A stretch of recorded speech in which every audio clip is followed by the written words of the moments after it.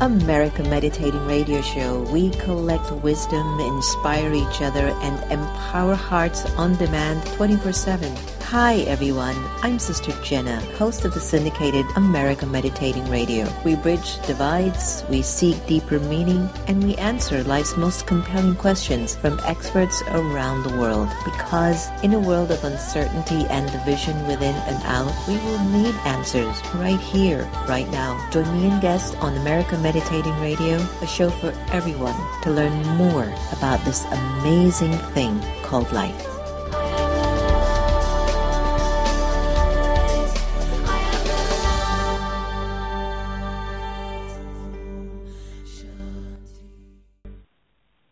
The entire world watched. It's one small step for man, one giant leap for mankind. And humanity saw that the sky was not the limit. Achievement. Pass it on from the Foundation for a Better Life at values.com. Do you like to meditate? Have you tried to meditate? Have you struggled with meditation? Why don't you visit one of the Brahma Kumaris Meditation Center? Visit brahmakumaris.org. Today in school I learned a lot. In chemistry, I learned that no one likes me. In biology, I learned that I'm fat and stupid. In English, I learned that I'm disgusting. And in gym, I learned that I'm pathetic and a joke. The only thing I didn't learn in school today is why no one ever helps. Kids witness bullying every day. They want to help, but they don't know how. Teach them how to stop bullying and be more than a bystander at stopbullying.gov. A message from the Ad Council. Would you be mine? Could you be mine? Won't you be my neighbor? Hi, neighbor. Mr. Rogers passed along friendship, hoping we would too. Friendship. Pass it on from the Foundation for a Better Life at values.com.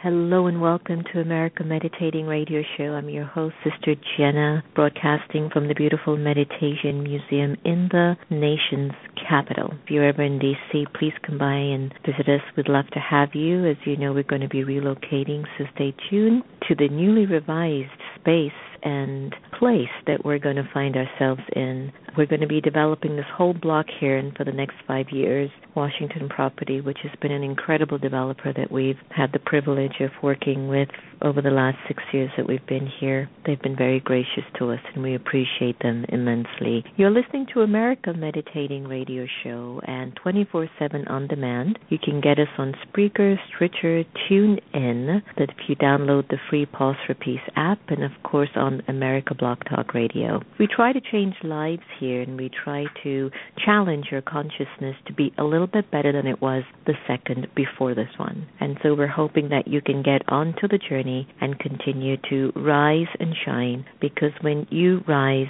others around you will do just about the same. We're looking forward to having Dr. Jill Murray, who's a best-selling author, and she's going to be joining us in about a minute or two. But before we get Dr. Murray on, why don't we go to Sister Gita and find out what special readings that she has for us today on the AM show. What do you have for us today? Good day to you all. I am selecting from Daddy Yankee, and it's a short reading on kindness always. We know that a bully first has an inner conflict inside whereby he feels bullied, and so the expression to hurt others is a cry of that person's inner pain. So to end bullyship, let us try to be kind always. The result of pure, true love is always positive. Those with pure love are never influenced by anyone. Their ability to discern never diminishes. When your love is pure, others will feel that your intentions for them are pure. There will be love in your vision, and there will be kindness in that love. In pure love, there is always kindness. Let your words be sweet and uplifting to others. Let your words never give pain to anyone. Try not to give sorrow or to take sorrow. Let's be kind always. Om Shanti. Have a kind day.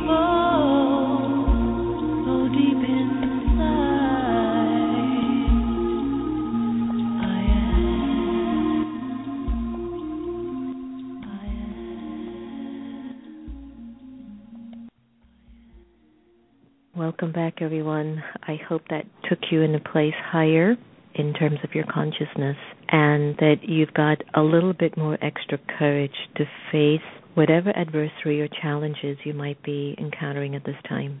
We will all go through challenges. It's just the name of the game. But I think the question is, how do you pick up after them or with them when they're in front of you? Well, today we are very happy to welcome Dr. Jill Murray, who will help us to answer some of these questions. Dr. Murray is a best-selling author and practicing psychotherapist who helps people to recognize destructive relationships and to build healthier emotional lives. Dr. Murray has been featured on Oprah, Dr. Phil, 2020, CNN, and many more media venues, and she has spoken even before Congress in our nation's capital. She's the author of the best-selling books, But I Love Him, Protecting Your Teen Daughter from Controlling Abusive Dating Relationships, which has been used as a textbook in countless high schools and college courses.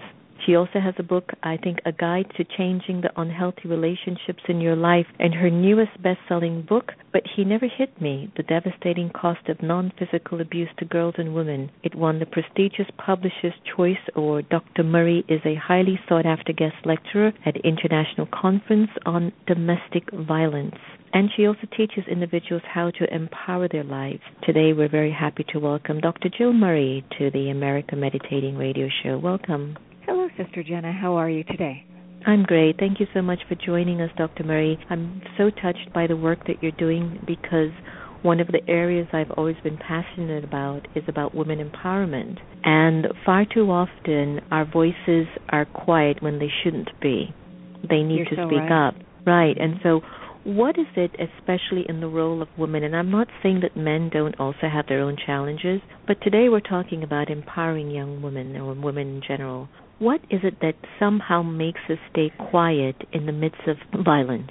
You know, there are so many reasons why women stay, and teenage girls as well, and boys and men as well, in abusive relationships in the face of violence.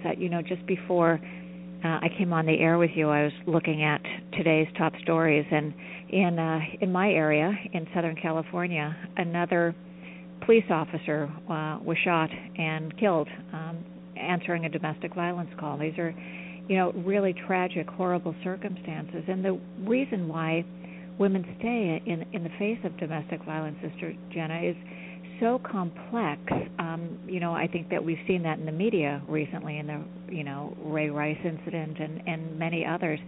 And it's hard for a lot of people to understand the complexities of what happens. And basically, what goes on in a domestic violence relationship that causes this sort of phenomena of women losing their power, feeling disempowered and vulnerable, is that this relationship starts off really wonderfully. Abusers, be they men or women, are very charming, very manipulative, and it's very important also to know that domestic violence situations are very intentional. They're not accidental. The abuser has a plan for the victim, and the plan is to have power and control over them. And so they will do what is necessary to gain that power and control. So they start off sweet, they start off generous, they start off very complimentary, extremely romantic, which looks like very flattering behavior and something that any of us would want. And then slowly, incrementally, in very small steps, the plan is to really gut them spiritually, emotionally, and really to take their soul. And when that happens, and the victim starts believing what the abuser says, which are, horrible things, you're fat, ugly, lazy, right, stupid, nobody will ever love you, nobody will ever, love you as much as I do, nobody will want you, everybody hates you, everybody thinks you're crazy, all these kinds of things, blames you for everything that goes on in the relationship, doesn't take responsibility, all these things. And you start feeling that way, and you start believing it. Even the very smartest, most capable woman can really fall prey to this. And when this happens, and the isolation happens, then his plan works. That sure, you are really isolated, and you are so emotionally dependent on him that you feel like you can't leave even if you want to. It's really very, very insidious, Sister Jenna. I bet it is, and especially the fact when your spiritual energy is like broken, when anything that's left in you that feels that you can have hope in, that's been given up. And I'm going to say this with empathy, that we somehow give that up. Anyone can come to me and say this, but at some point, if my energy just says I give into it, I give up to it, that becomes where really the danger signs are just so amplified. There was a time I was in LA, it was actually this year, Dr. Murray, and I was passing by at this grocery store or something, and there was an apartment complex, and I could hear a woman screaming at the top of her voice. And there were some children and an older lady sitting on the steps outside of the building, and obviously she was getting beaten up. I cannot tell you what I felt, because my first initial reaction was to go over there and stop it because I'm a sister. I know, but the person that I was with, they were like, "No, Sister Jenna, it's okay. It happens a lot around here. Just keep." And then I couldn't stop that. I thought, well, why doesn't someone just call the police? You know, and it weighed on me, Dr. Murray, because I actually, physically, I didn't call the police. Physically, I didn't go over as I think I should have. But emotionally, the only thing left for me to do was to connect to God and send good wishes to that soul, to all of them. There was nothing more I could do. What do you say about individuals who are aware of violence taking place in the lives of others, but just can't do anything about it? Can they do something about it? Well, that's such a, I had such a visceral reaction when you were talking about this incident that you experienced, because it's so tragic, and I always remember Gandhi's words, that you must be the change that you wish to see in the world, and it's horrible. It's just horrible when you are the friend of somebody in a domestic violence relationship, a family member, even a bystander, as you were, and you feel powerless to help. And I think that when you're a friend or a family member, let's say, and you have a direct connection with somebody, it can be really horrible, because really sort of the life cycle, a relationship, an unhealthy relationship like that, is that you will hear a lot of the things that are going on. You will hear the misery after a while, because at first it'll be very secretive. After a while you might hear, oh, he's so mean to me, oh, he's so jealous, oh, I can't have any friends, blah, blah, blah. They'll try to isolate. And then maybe they'll break up, and you'll feel relieved for their emotional and physical safety. But then they'll get back together, maybe a day later, or 2 weeks later, or 3 days later, and the cycle just keeps on continuing, this honeymoon to tension building to explosive phase, around and around like this. And so I would say, as somebody who wants to be a compassionate friend or family member, the very best thing to let this victim know is that you love them, that you have faith in them, that you trust that they're going to make a good decision, that you always support them as a person and you will never leave them. You don't emotionally support the decision that they're making to be in this relationship, but you support them as a person, and that you are a safe place to land.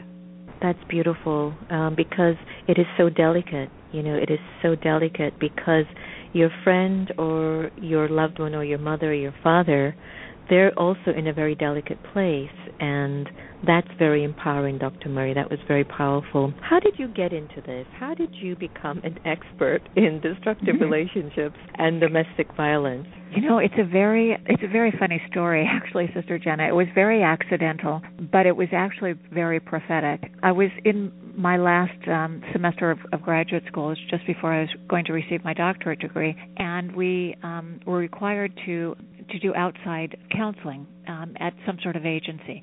And I didn't know what I wanted to do. I didn't know what I was being called to do.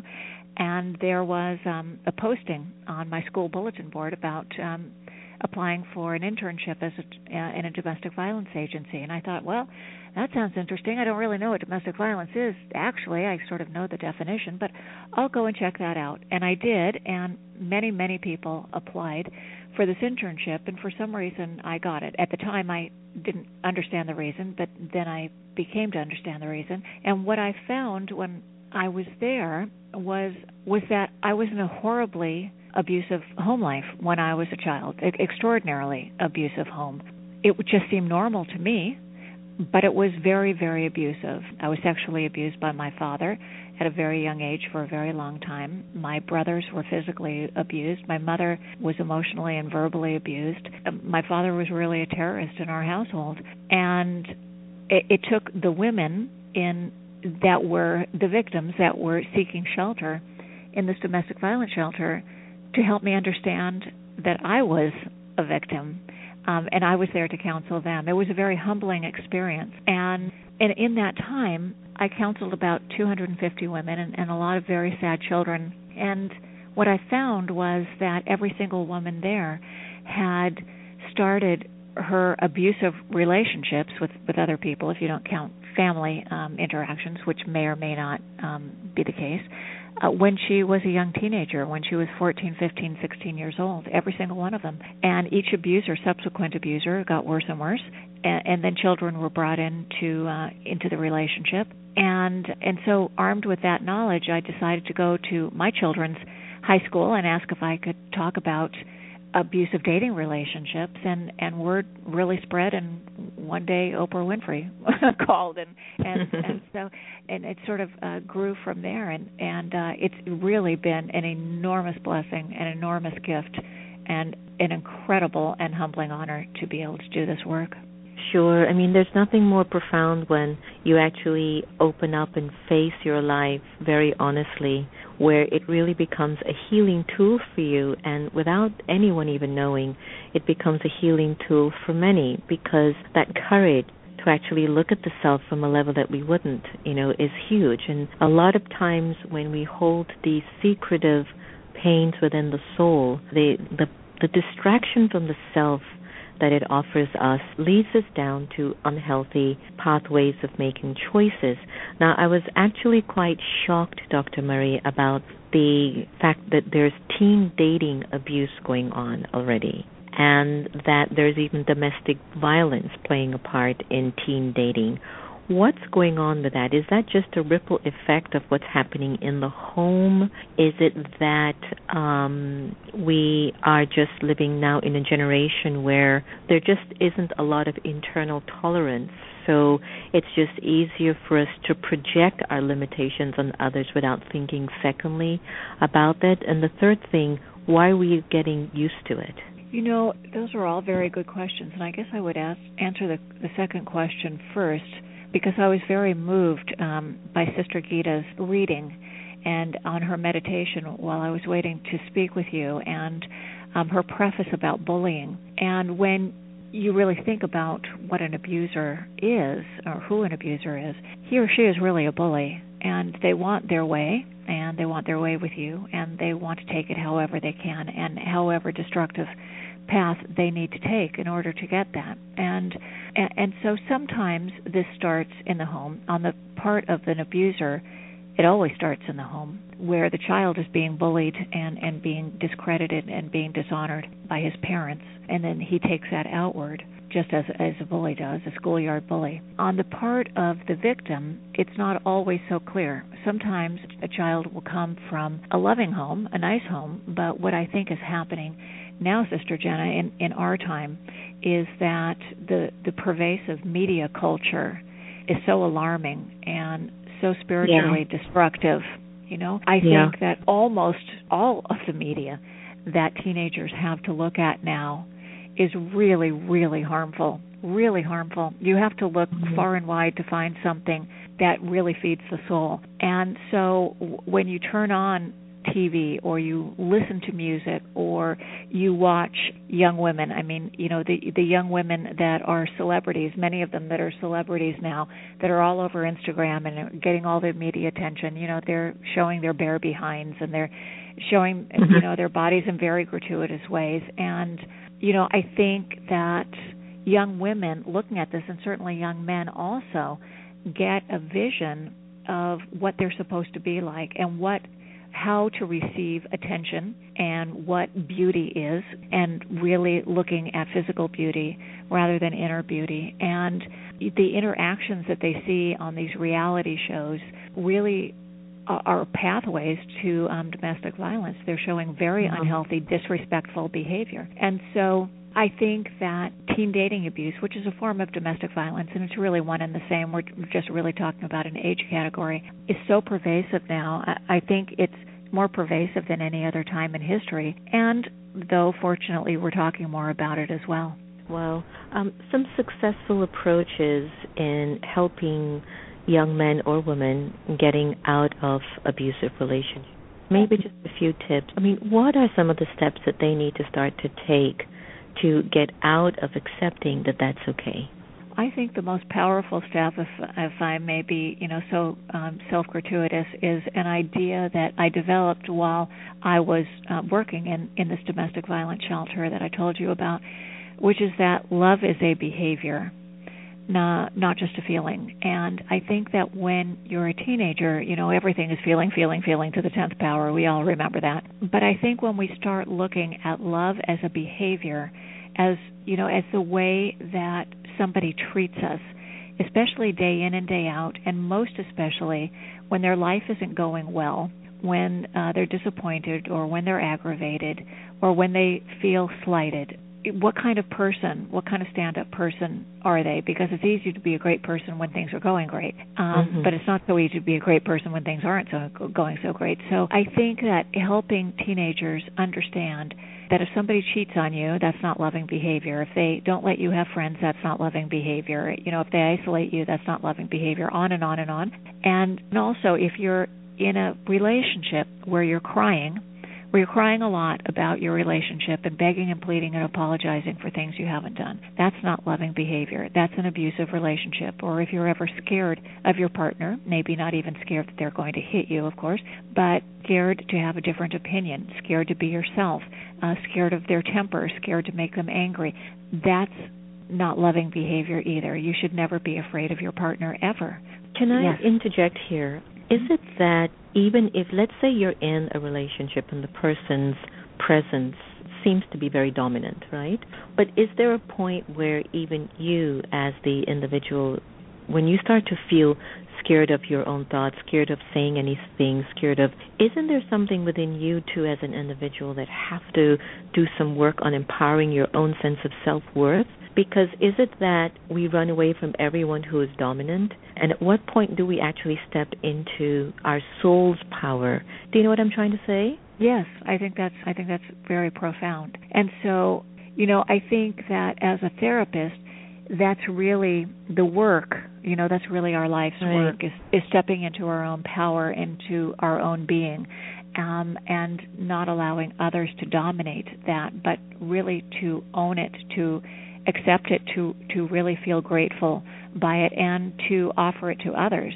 And so, unfortunately, when you're in an abusive relationship that has been so robbed of you, your individual power and your individual spirit has been so robbed of you. And so small changes, such as recognizing the other person's behavior, especially when they're telling you that they love you, which is very true in an abusive relationship.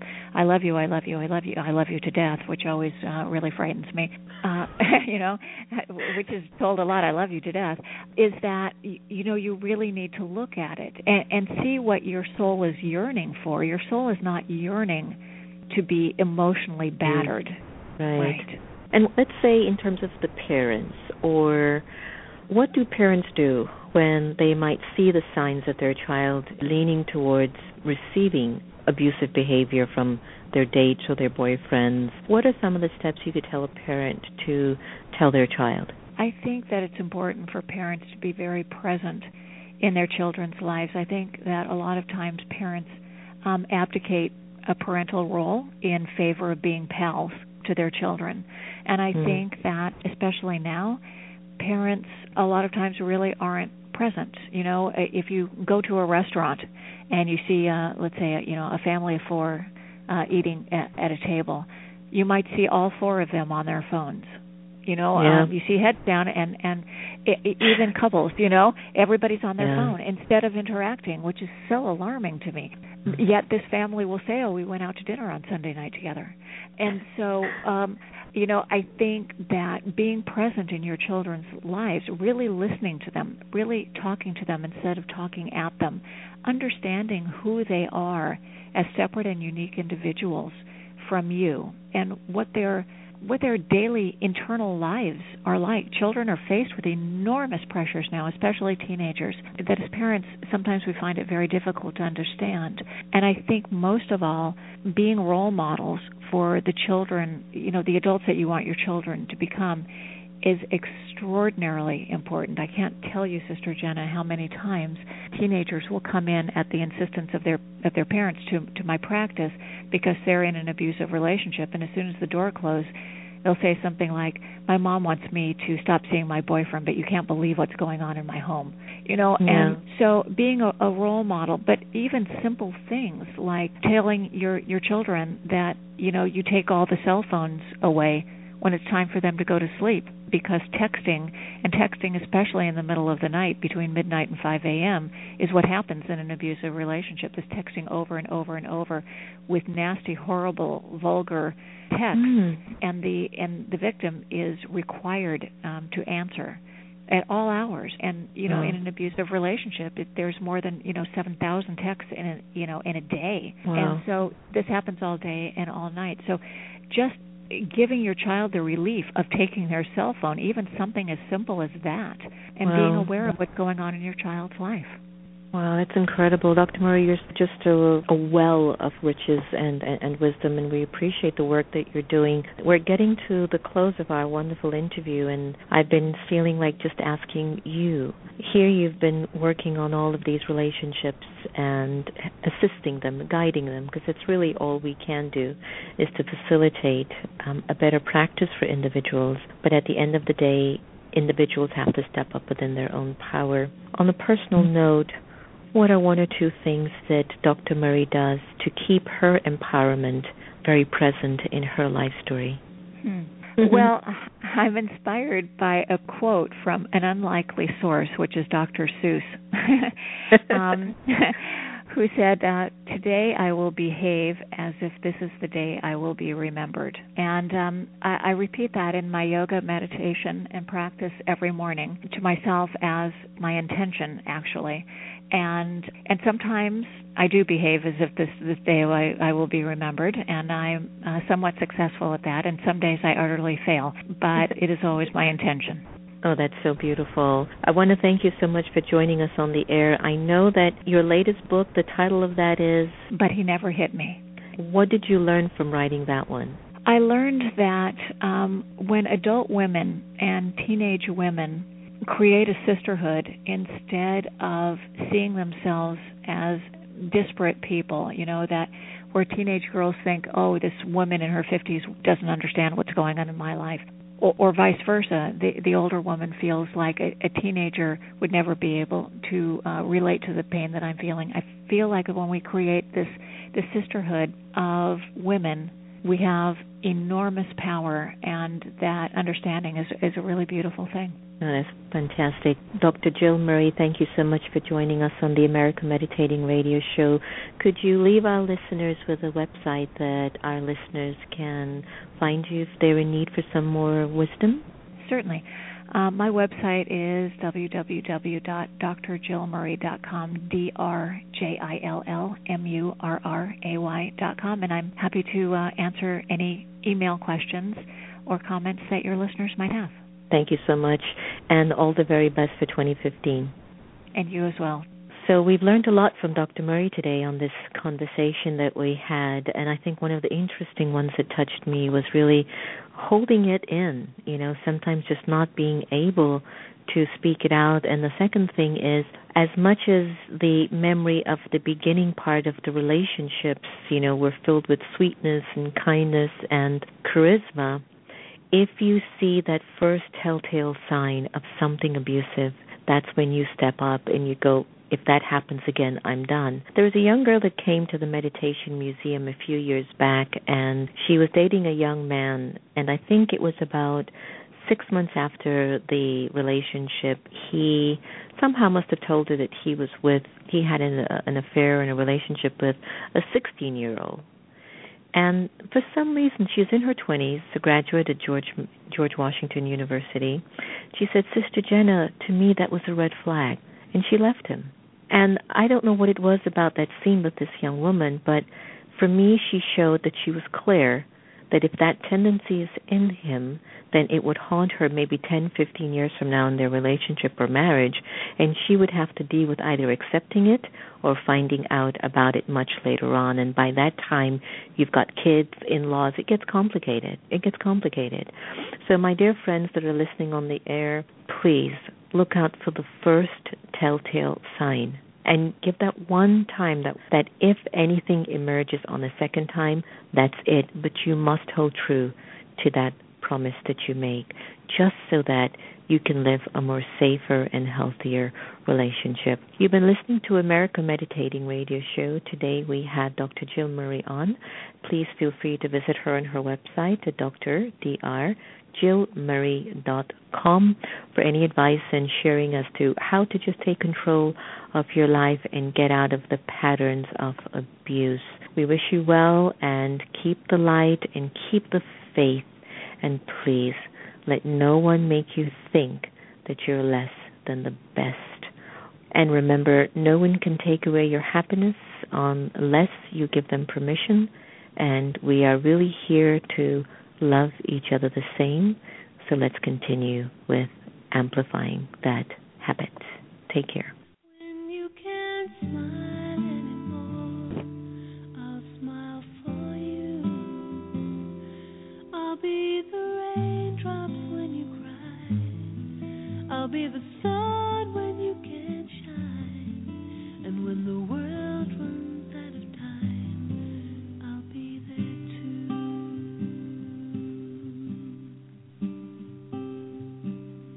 Too many people, too blind to see.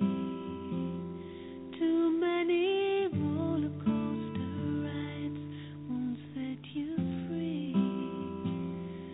So chase the rainbow, chase the high, become the brightest in the sky. But when the world runs out of time, you'll come to me.